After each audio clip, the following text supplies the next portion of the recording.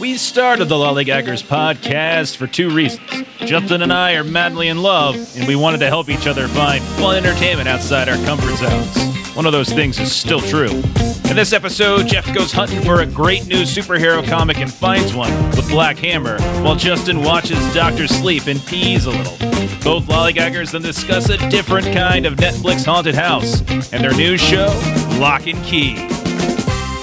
Welcome to episode number 81 of the Lollygaggers podcast, a show about all sorts of different things, from comics to games, movies to TV. I am one of your hosts, Jeff. Justin. Oh, God, that's going to be fun to edit. How's it going, man? We played a game the other day. We played games. Yeah, we played Shinobagami on our Twitch channel, which is starting to see action. It's up on... I don't think I actually put our episode up yet. The Vengeance of the Funuyarai is the name I was going with. I don't know if that's going to work. We still have a part 2 to do, but we're starting to put some more stuff up on Twitch and more stuff up on YouTube. It's an actual play of a role-playing game, this little ninja role-playing game we've been messing around with. So it was fun to get Justin to actually come play a role-playing game with us. It was pretty awesome.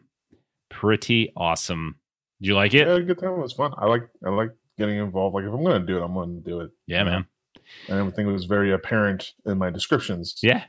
I was there to do it. You know what I mean? That's the way, man. Like, your stompy feet thing was pretty hilarious. I just kept picturing a big-legged old man throwing a temper tantrum is pretty much how I envisioned it. I know that's probably not what you wanted, but that's not exactly. Yeah, I know. Exactly, but, you know. But I thought you did a wonderful job for somebody who doesn't really play role-playing games. And yeah, you're going to be doing that more often because I said so. And it's going to happen more often. We're going to twitch.tv / the Lollygaggers. Also, you can check our YouTube channel. We'll put up, if it's not up there yet, it's not up there right now at the time of this recording, but we might be putting it up pretty soon. But the last Shinobagami one that we did without Justin, that one's up on our YouTube channel if you want to check that out. But we'll be doing more of that kind of stuff in the future. Justin, so I read a comic. I told you about this. I kind of teased this. and I love reading comics at this point, but I'm very selective in what I read, and I have a tendency usually to read indie comics or comics that don't really involve superheroes and stuff all that often. I just like kind of quirky, weird horror stories and mystery stories and stuff like that. That's kind of what I like to read. But me and a couple internet friends are planning a new RPG. We're going to be doing a new live play sometime soon of a RPG called Spectaculars. Spectaculars is a superhero RPG. So it's where everybody plays a superhero, and we work together in the beginning to kind of create what kind of superhero group we're going to do. And there's these different archetypes. Is it the Daredevil, Jessica Jones type stuff, or is it the Guardians of the Galaxy type stuff? So I started reading and looking around for some superhero comics because it's been a while since I read superhero comics. So I can get some inspiration for my character creation. And as you know, Justin, my favorite comics writer is Jeff Lemire. He's the guy who does Gideon Falls, did Frog Catchers. That's always my suggestion. Yep. If you don't know a new thing, you just go find an author you really like, and you'll find something. Yeah, and so he created a comic series based upon superhero. He does these superhero things called Black Hammer, and it's been out for a few years. So this isn't brand new or anything, but it's brand new to me. So I want to talk about it. This I haven't read it all because there's a ton of stuff. It's ongoing. There's still all sorts of fringe and spiral, stories and stuff like that. But I have read through the first 3 volumes, which is something like 12 or 13 issues, I think. So volume 1 is the secret origins, and it really just it very much does detail all the different origin stories of these superheroes. And then the second one is called The Event, which talks a little bit about it actually introduces sort of a new component to where these superheroes are at. And then the third one has to do with something else. So one of the reasons I was trying to do it was obviously because of the writer, but I also really like the premise of the story. So I don't know how familiar you're with it, but basically here's the premise. Not at all. There's a group of superheroes, and 10 years ago, they saved the city, they saved Spiral City from Anti-God. Okay, so Anti-God is this massive, Colossus type creature. It's like the inversion of God. You know how on Star Trek there's matter and antimatter, And then they started doing, well, I mean, that's just true in general. But then they also did like time and anti-time. I feel like anti-God is just like God and anti-God. It's pretty funny.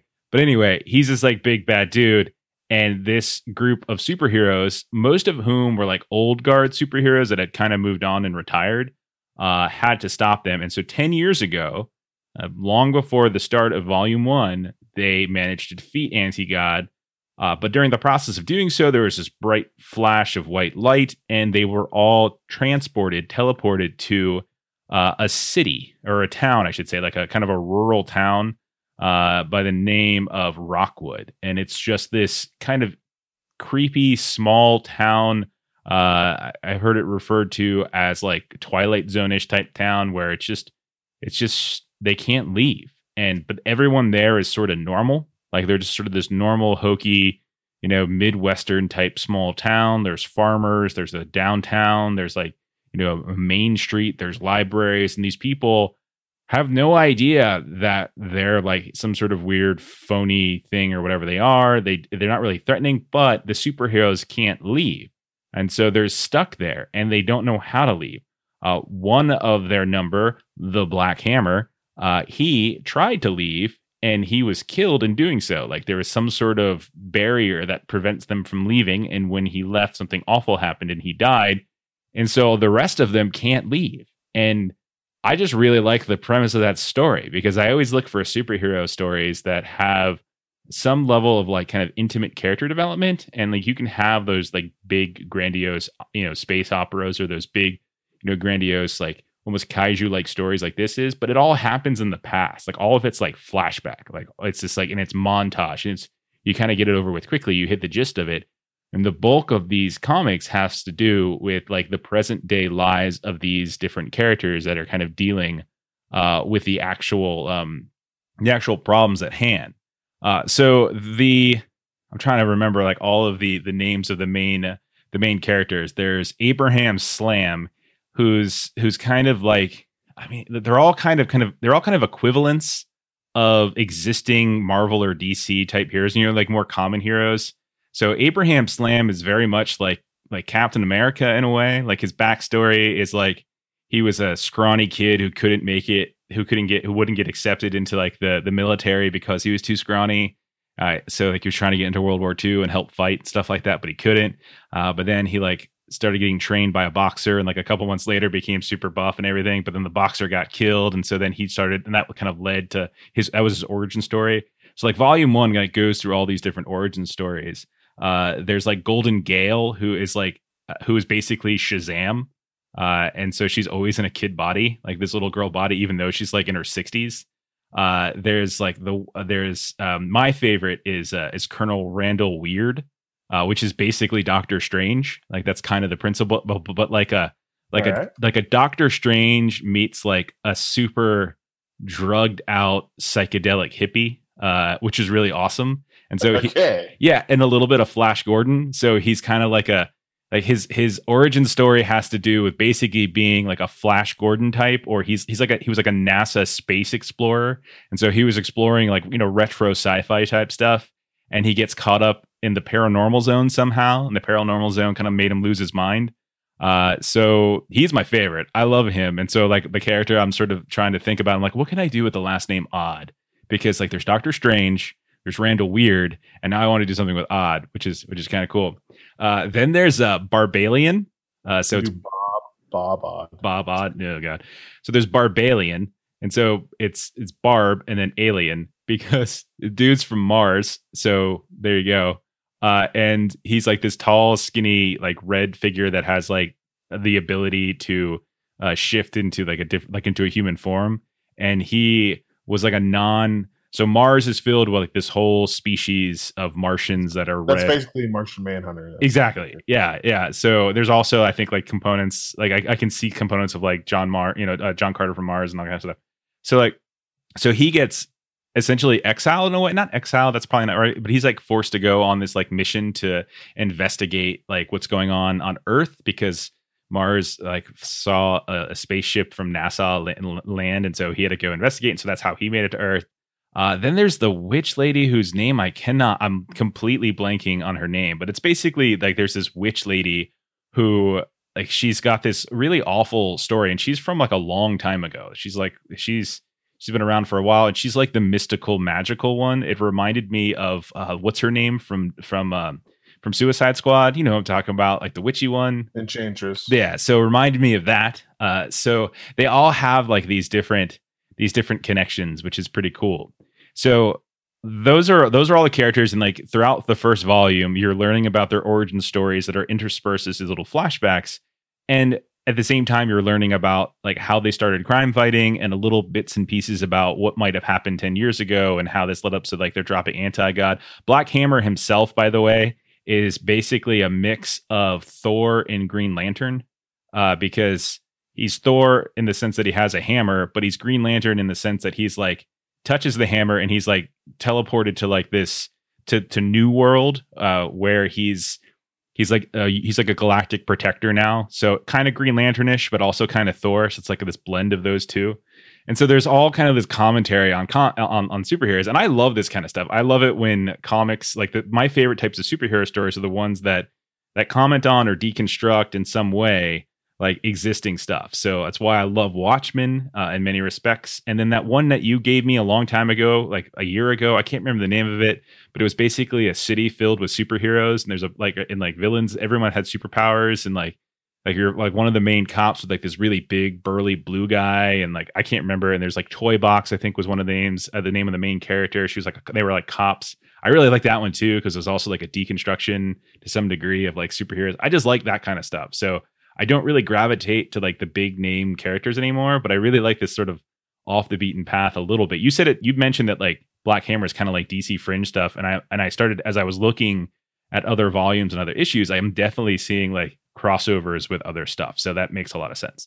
But in the first 3 volumes, it's not. It's very much like kind of straightforward. There's like little hints and references. Like there's like the Antler Boy character that I can't remember the name, but that Jeff Lemire created, like is mentioned at one point in this like this little hit here and there. But the second volume is like, so all throughout the story, they're trying to get out. And so there's one of Randall Weird's friends is Talkie Walkie. So he meets Talkie Walkie, and that's like the robot character.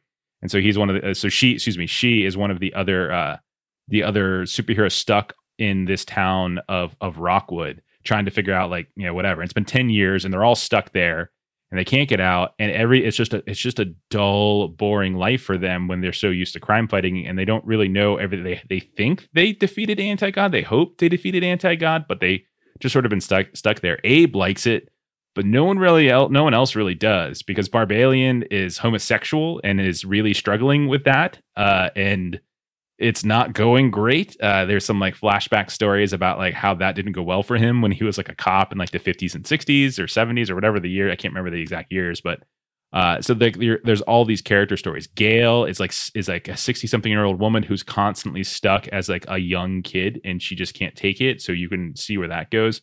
The witch lady is like stuck in her cabin all off by herself, and she never like really meets with anybody.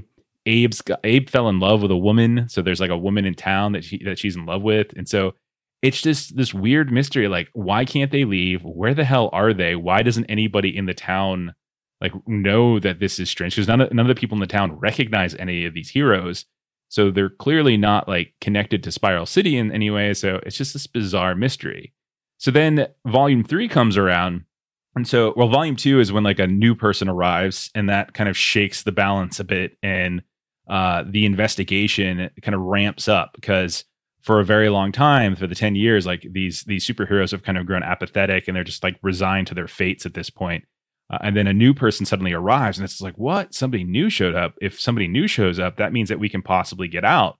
Because Talkie Walkie is like trying to send probes beyond the barrier of the town to see if they can like get out, and someone tries to track down those things, and that's how they show up. And then in Volume 3, like that investigation goes nuts, and you actually do finally at the end of Volume 3, like all of Volume 3 is about learning what actually went down. So there actually are answers. There's still a ton that's not answered, and there's still like kind of cliffhangers in the sense of some storylines aren't fully wrapped up and others are brand new and introduced. But in terms of the Rockwood storyline, like why are they here? who or what trapped them, for what reason were they trapped here. All of that is answered in the first 3 volumes, which is really good. I don't know how much more I'm going to go and continue reading. We'll see, but like I definitely enjoyed it. Like I was just like completely consuming it pretty rapidly over the weekend because I just kind of got hooked on it. I just like there's some, there's your usual kind of superhero cheesiness in a way, like where the character is like thinking stuff just a little too perfectly. Like I can't stand like thought bubbles. Like I just really can't, because it's like they're always way too on the nose. But I think it was okay. Sometimes I think it was like tongue in cheek anyway. Just to kind of feed like the common, like what's supposed to, like what everyone already kind of knows anyway. Like if you've read any comics before, if you know anything about superheroes, like, and you recognize a lot of like the connections and the references and things like that. So it's been out for a while. It's still going. Jeff Lemire isn't really writing it as much anymore. I think he popped in from time to time to do some side stories. So there's all sorts of different things. I guess he started pitching this back in 2007, but then there was other things that came in the way. But there's a bunch of other characters that have showed up along the way. Some of them were in the backstories of each of the original heroes. So there's like Sherlock Frankenstein, which is just what a dumb name, but like I love it. There's Dr. Andromeda. There's Dr. Star. I think Dr. Star got like like his own kind of side spinning story to it. There's this awesome like story towards the second and the third volume about like the story world. Have you ever heard this? Like the story world or the story dimension? Does this make sense to you? You heard of this before? Not ringing the bell. Yeah, it was giving me vibes for some reason of like Sandman, like Vertigo stuff. But again, you're way more, you know more than I do. So like Sherlock Frankenstein and the Legion of Evil had like a run. Dr. Star and the Kingdom of Lost Tomorrows. The third volume begins Black Hammer Age of Doom, and so I read through that. I'm not sure if I'm going to continue Age of Doom, but we'll see. There's also like the Quantum Age, and so there's a bunch of other things. And I think the most recent stuff was Colonel Weird Cosmagog, and I'm really tempted to actually go read the Colonel Weird stuff just because he's probably my favorite. It's just this wonderful mix of like old school retro sci-fi, but also like Doctor Strange, like weird paranormal like science shit. So really digging it, really enjoying it, and it's definitely exactly what I was looking for to get inspiration for like making a superhero character that's a bit off the beaten path, but also kind of parodies and hints at certain things. So I am as shocked as anybody that I enjoyed a superhero comic, but I nonetheless did. And I if anybody, check it out. It's pretty good. And there's plenty to read now, so you don't have to, even though it's ongoing, there's still tons of stuff to read, and they definitely seem, at least in the first 3, like there is an arc. And so like the arc is finished and then a new arc is kind of beginning at the end if you want to follow that one. So Black Hammer, really good stuff. You can get on Comixology as well. The first 2 volumes are you can borrow for free if you do the subscription. Otherwise it's like $10 or something like that, $11. So pretty good. All right. So as unexpected it was for you to read a comic book. Well, not a comic book, a superhero comic book. Superhero comic book. I watched a horror movie. That's I don't believe you. I don't believe you. Yeah. So I watched Dr. Sleep, which is the 2019 sequel to The Shining. It's kind of strange because it's like a sequel to the movie and the book, because like there's a lot of references to the movie, and there's things that happen in the movie that Kubrick took as kind of like his own ideas and that were not in the book. So basically it stars Ewan McGregor, Rebecca Ferguson, and Kylie Curran, who's the little girl who he kind of partners up with.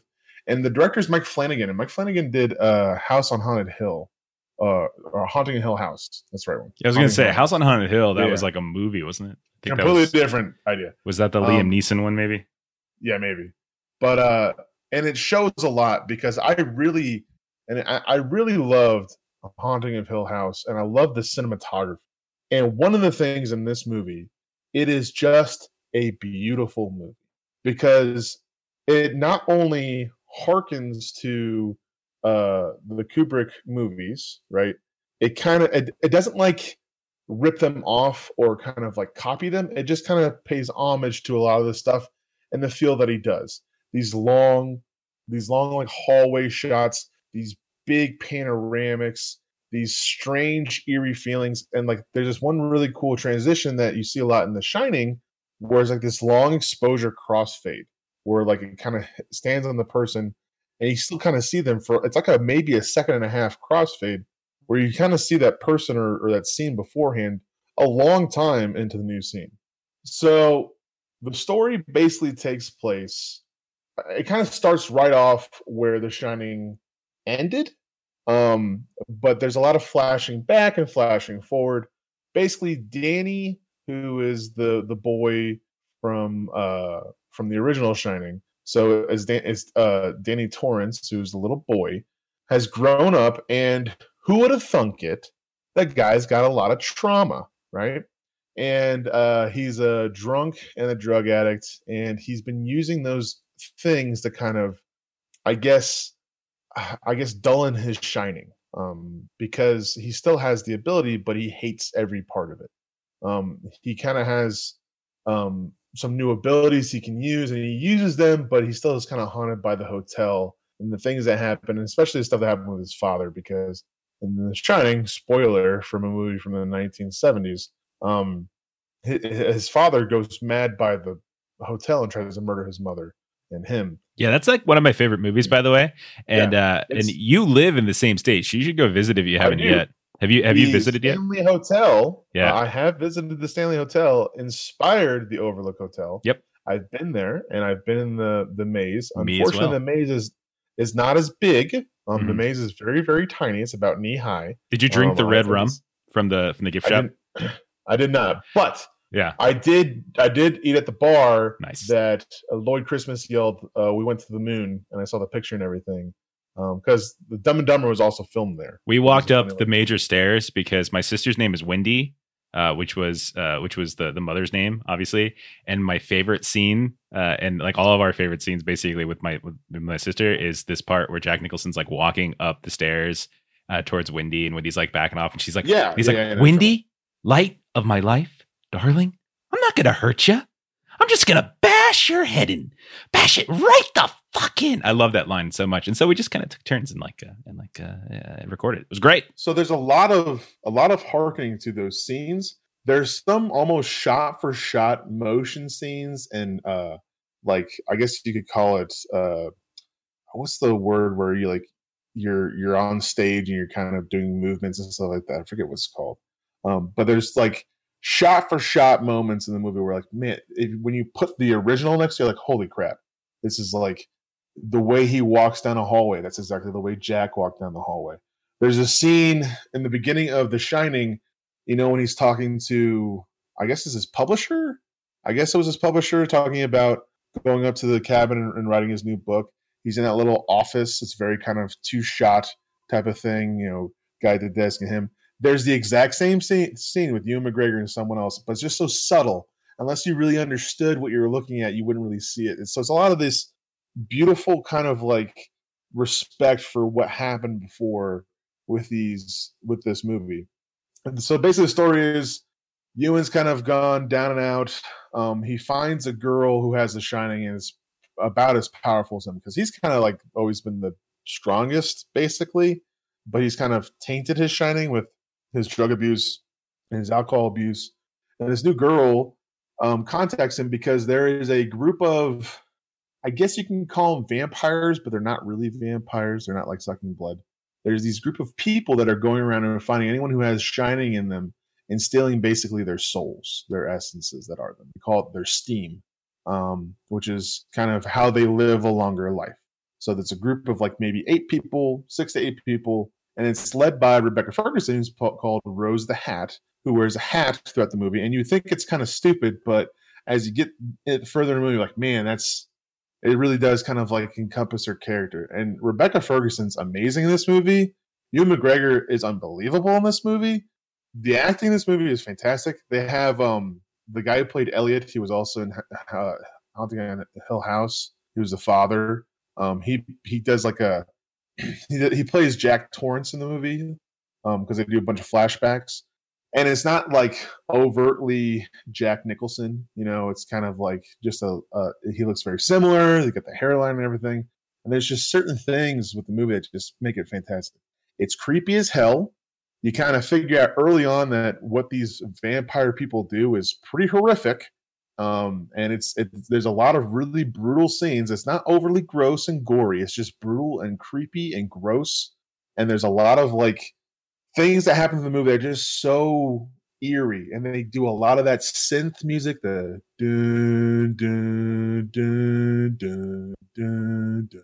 Like a lot of it's just so there's heartbeats and stuff. It's just so good.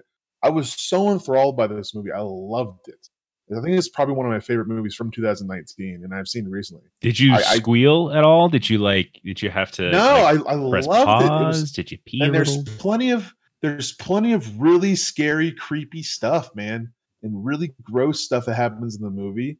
I don't want to spoil any of it. It's so good and so well done because the guy Ferguson is just so good at directing a movie. I loved Haunting of Hill House, and this guy's done a bunch of stuff. He did there's another movie that the mother from Haunting of Hill House did where she's like tied to a bed. I think it's called Bound or something like that. I can't remember. And he's done that one too. He's done a whole bunch of stuff which I thought was just fantastic. This guy's great, and this movie didn't get a lot of looks, I don't think, and didn't get a lot of admiration or make him a lot of money. But man, I thought it was fantastic. I loved it a lot. And the girl, Kylie Curran, who plays Abra, the little girl in the movie, is so good. And I can't say enough about this movie. If you haven't seen Dr. Sleep, and if you're a fan of Stephen King at all, and it kind of brings up because we're talking about Stephen King TV show not too long ago, Yeah, The Outsider. Which I have beef with now, fantastic. By the way. We'll get to that later.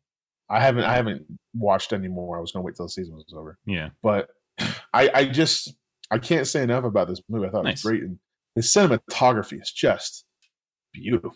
So, and also a big thing about this, they did a 1-to-1 remodeling of the entire Overlook Hotel set that they had for the movie for the original one. So like, there's so many because it's the TV breakdown. Cool. A lot of cool stuff. So that's Dr. Sleep, starring Ewan McGregor. I got it on Amazon. You can get it on literally. I suggest you watch it, especially if you want a nice little creep, slow, good harkening of old cinematography. It's the movie for you. So yeah. Nice. Well, speaking of horror, creepy, giant mansion type stories, Justin and I, we're going to talk about Locke and Key.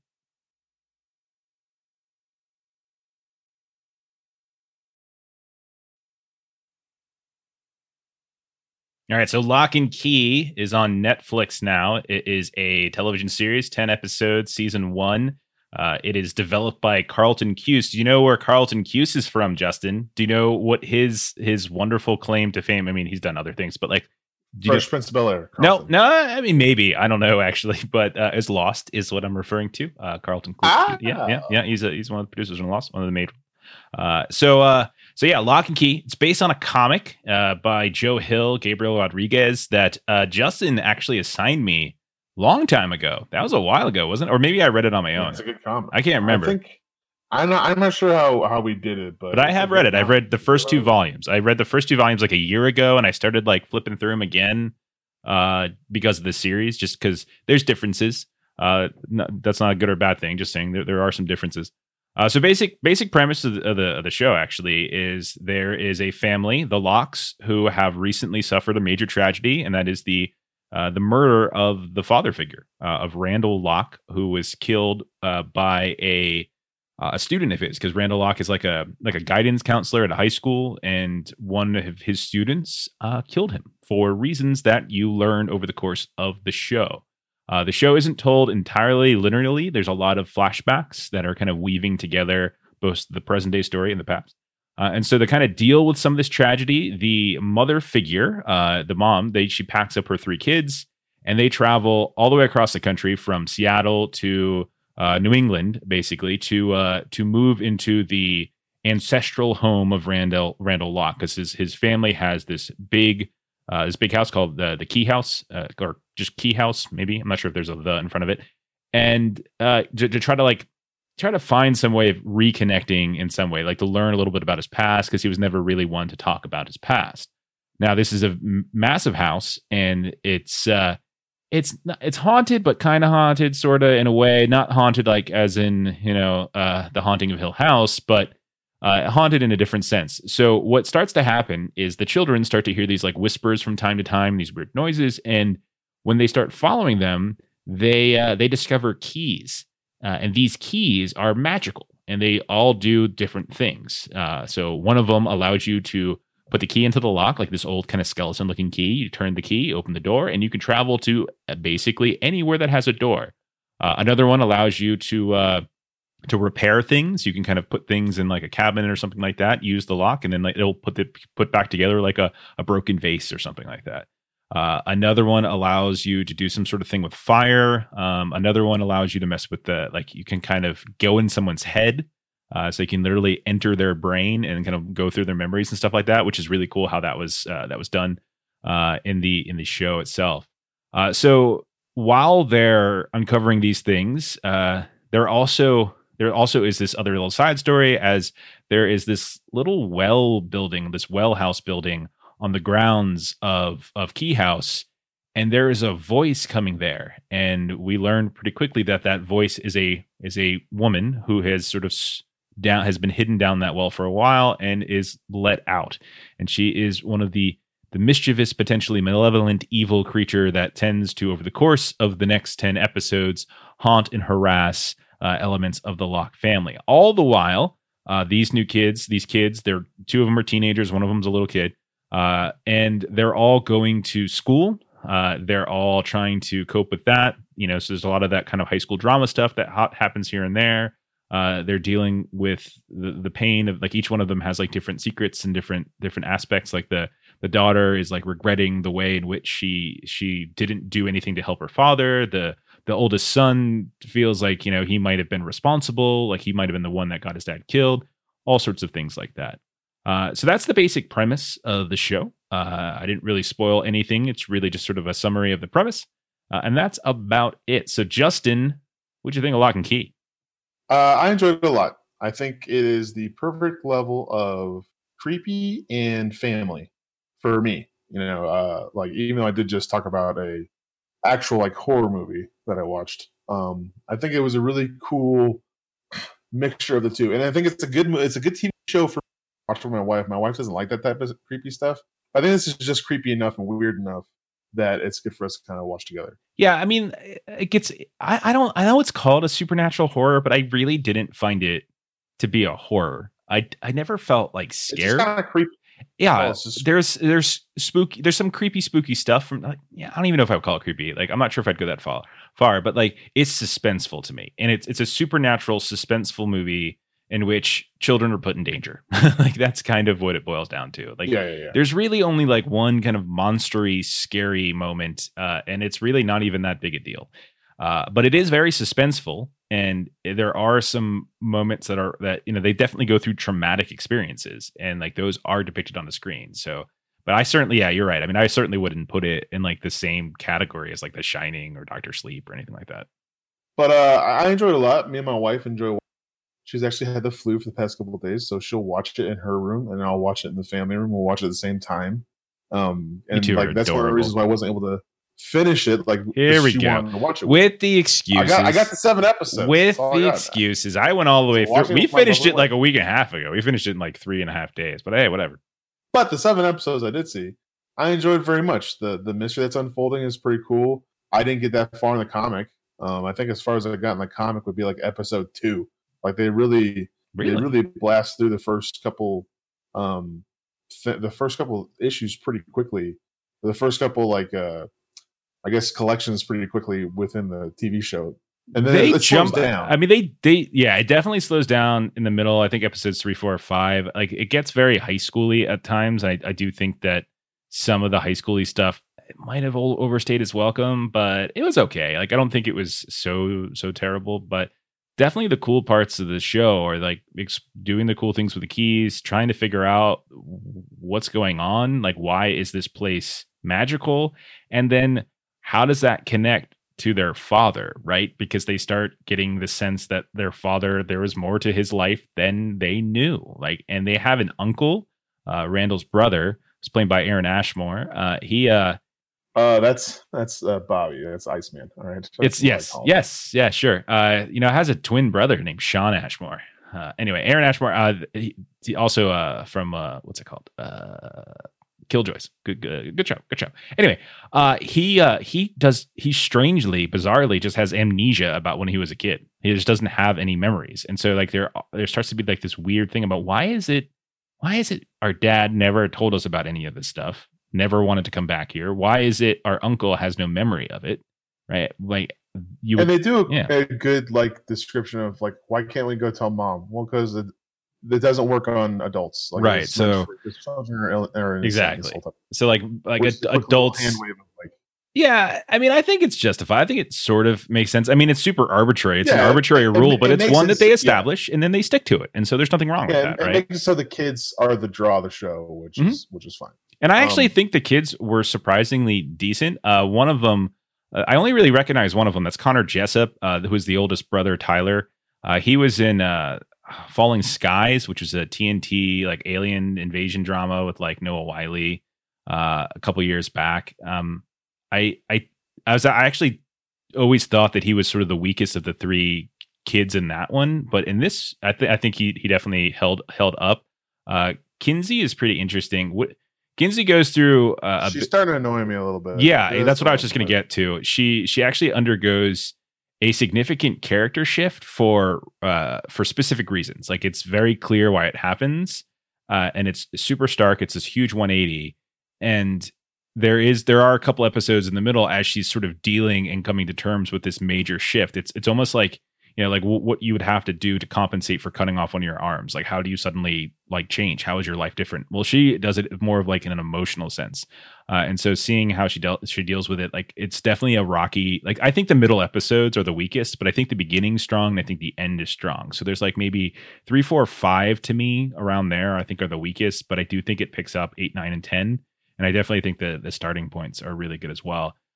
Bodhi, who is the youngest one, I thought he was surprised. Like he was suitably adorable and precocious, but not to the point where he was annoying. He's the one who's primarily discovering the keys and kind of learning about that, while his older siblings are trying to control him and they're being more responsible. Like, we just can't use these things. These are crazy powerful. You can't just do whatever you want with them, because there's like this one that mimics death and stuff like that, which is really creepy. So he is like, there's that kind of back and forth. Plus, he doesn't go to school right away. Like, he gets a week off before like school starts. So he actually has the freedom to like run around the mansion and explore it. So while we're getting a lot of like teenage high school drama stuff with the other two siblings, we're just getting like cool like exploration of this crazy mansion with him. And so you get a little bit of column A, a little bit of column B. So what do you think of that balance? The problem I have with Bodhi is that there's nobody ever watched this kid. That's the only thing. Like, yeah, nobody ever watches this child. Yeah. That's my only problem with him. He's constantly getting in horrific levels of trouble. And it's just like nobody's ever supervising this little one. Yeah. That's the only problem with him. I think as an actor, he does a great job. He's adorable. I have no problem with anything. He's not annoying at all. He's just straight up cute. I think the guy that plays Tyler does a good job. Even though there's a turn in the middle, which I don't understand why he makes that turn. It doesn't make much sense. I think it's just because he's just worried about all the stuff that's going on. I think that was just really weird and uncharacteristic. But like, whatever. I'm sure it's just trying to.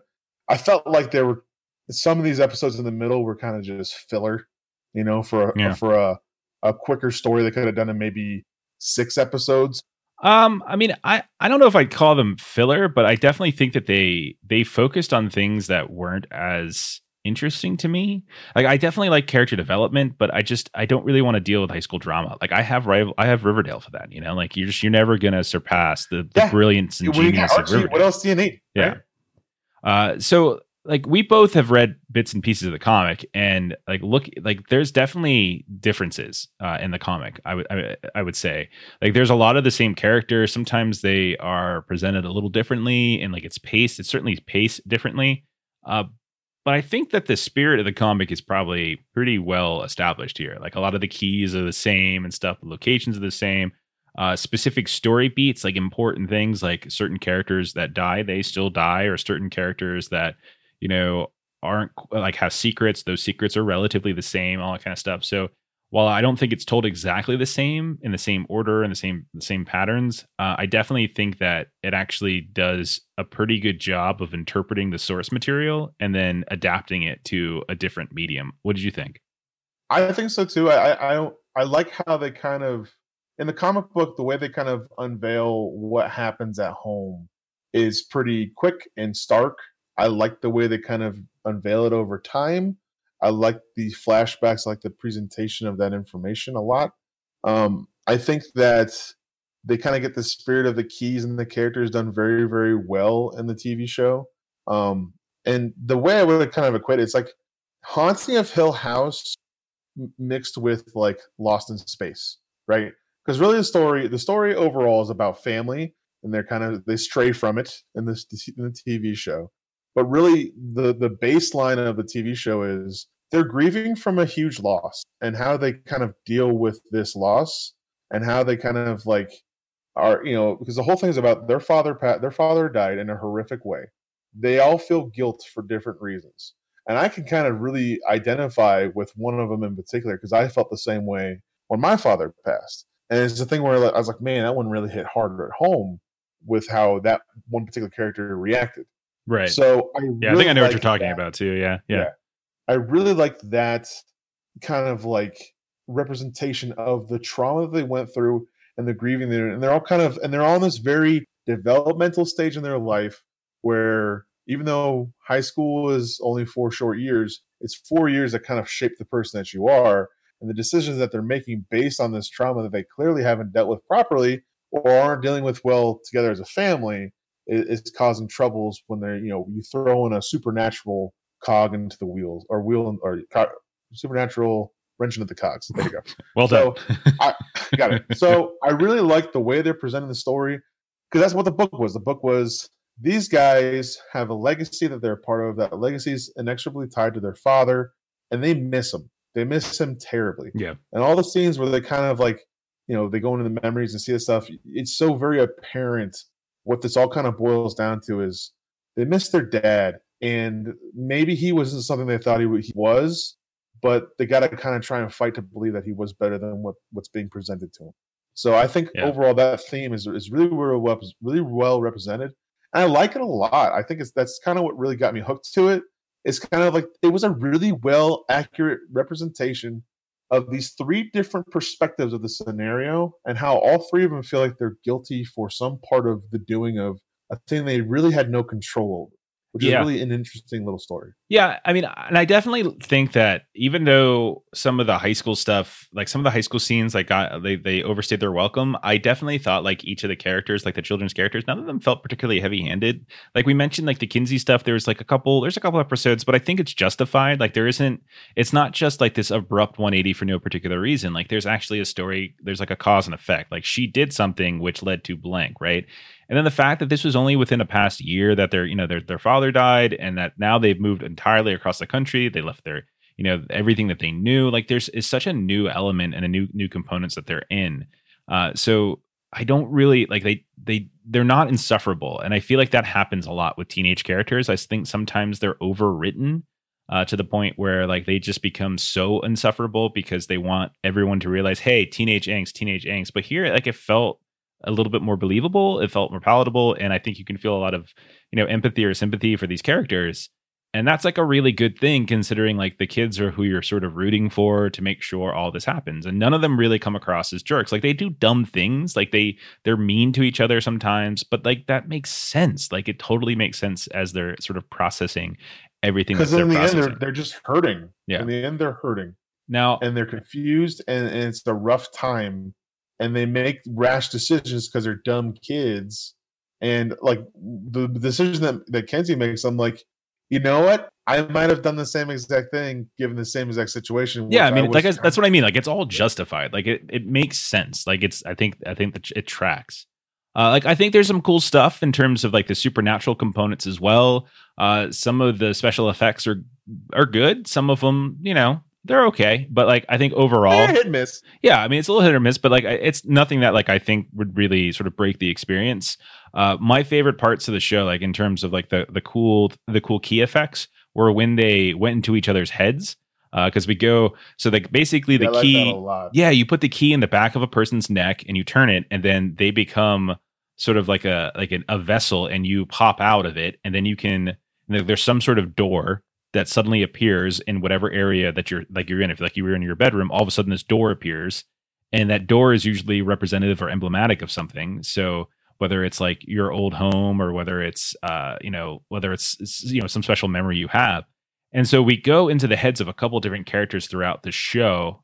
We go into Bodhi's head, and Bodhi's head is like this crazy, super fun time arcade type place. We go into Kinsey's head, and it's just like really finely organized, like to the point of like OCD mall. And she has this it's a mall, and like it's so interesting the interpretation of like when you go to the directory and try to figure out where you want to go. She has like a whole store that's basically memories of dad. Like awesome.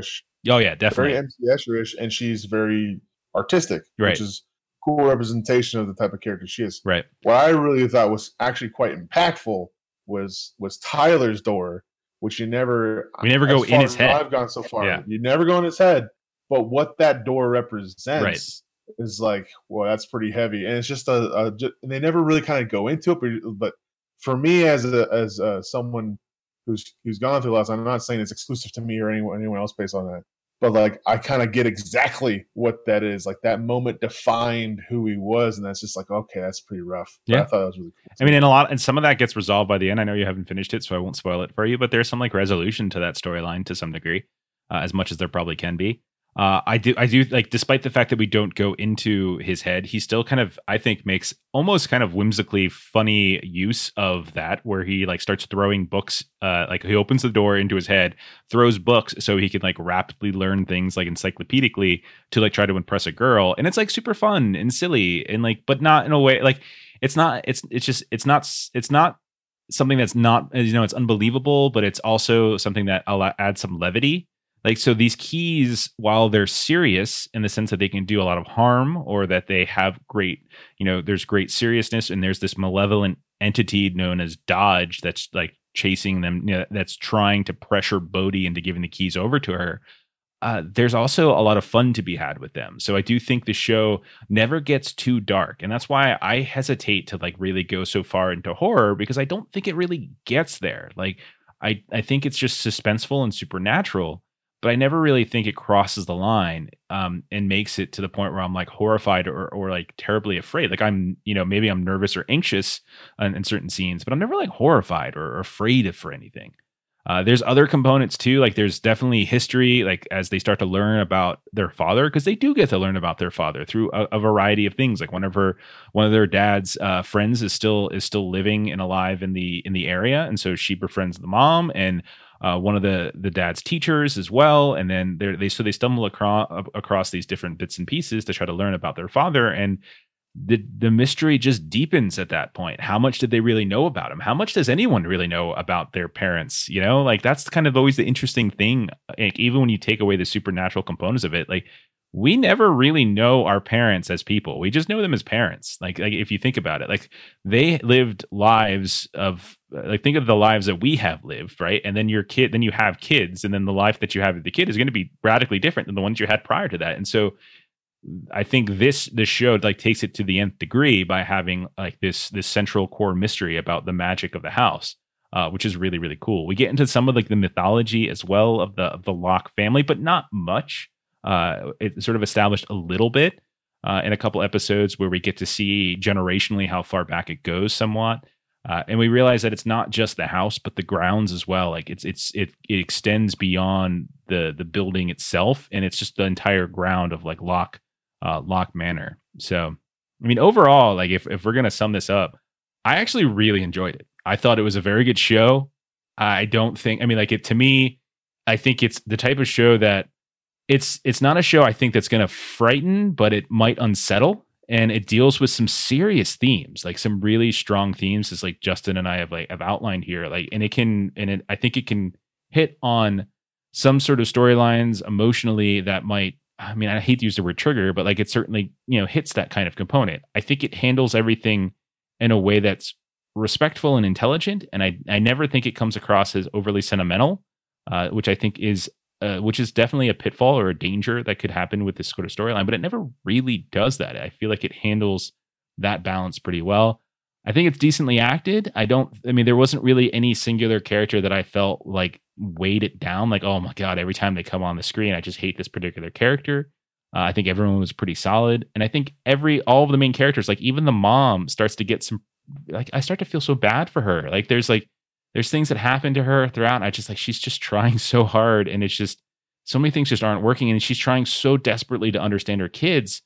But she can't, she physically can't because of this rule, and then that rule gets kind of explored a little bit further later in the show, of can adults remember, can they not remember? And there's some really heartbreaking decisions that start to transpire towards the end. So, big thumbs up for me. I definitely think it's something worth watching. What about you? I think it's great. I agree with everything you say. I also say watch it with the loved ones. Good. So that's what I've been doing. Okay. So it's a good one. All right, so that's going to wrap up this week's episode of the Lollygaggers podcast. Remember to check out our website at thelollygaggers.com for all of our content, including past episodes of this podcast, also our RPG actual play podcast, Adventures in Lollygagging, and a bunch of past streams of Justin's rating in World of Warcraft and some of our RPG live plays. You can catch us both on Twitter if you want to recommend some games, some movies, some comics that we should check out. I'm at LollygaggerCo. That's LOLLYGAGGERCO. Justin's at BuysJustin. And if you're not doing anything this Friday, that'd be the 21st of February, come watch me and a few friends play another anime-inspired game of Shinobagami, modern ninja battle RPG. We'll be on twitch.tv/thelollygaggers starting at 8 p.m. MST. Justin, to end the show, we just talked about a house that has all sorts of magical, fun keys that do sorts of crazy things. So I would just like you, can you come up with a cool key? What's a new key that we should explore in season 2? It'd be a body shape key, and I believe it's the same key that Apollo. Oh, here we go. Damn it! From it's just Apollo, Battlestar Galactica. Yep. Apollo using Battlestar Galactica that made him turn from crazy overweight to super thin in a half an episode. Because I think that's the only way it could possibly have happened. And I still have a problem with it, and I'll never let it down.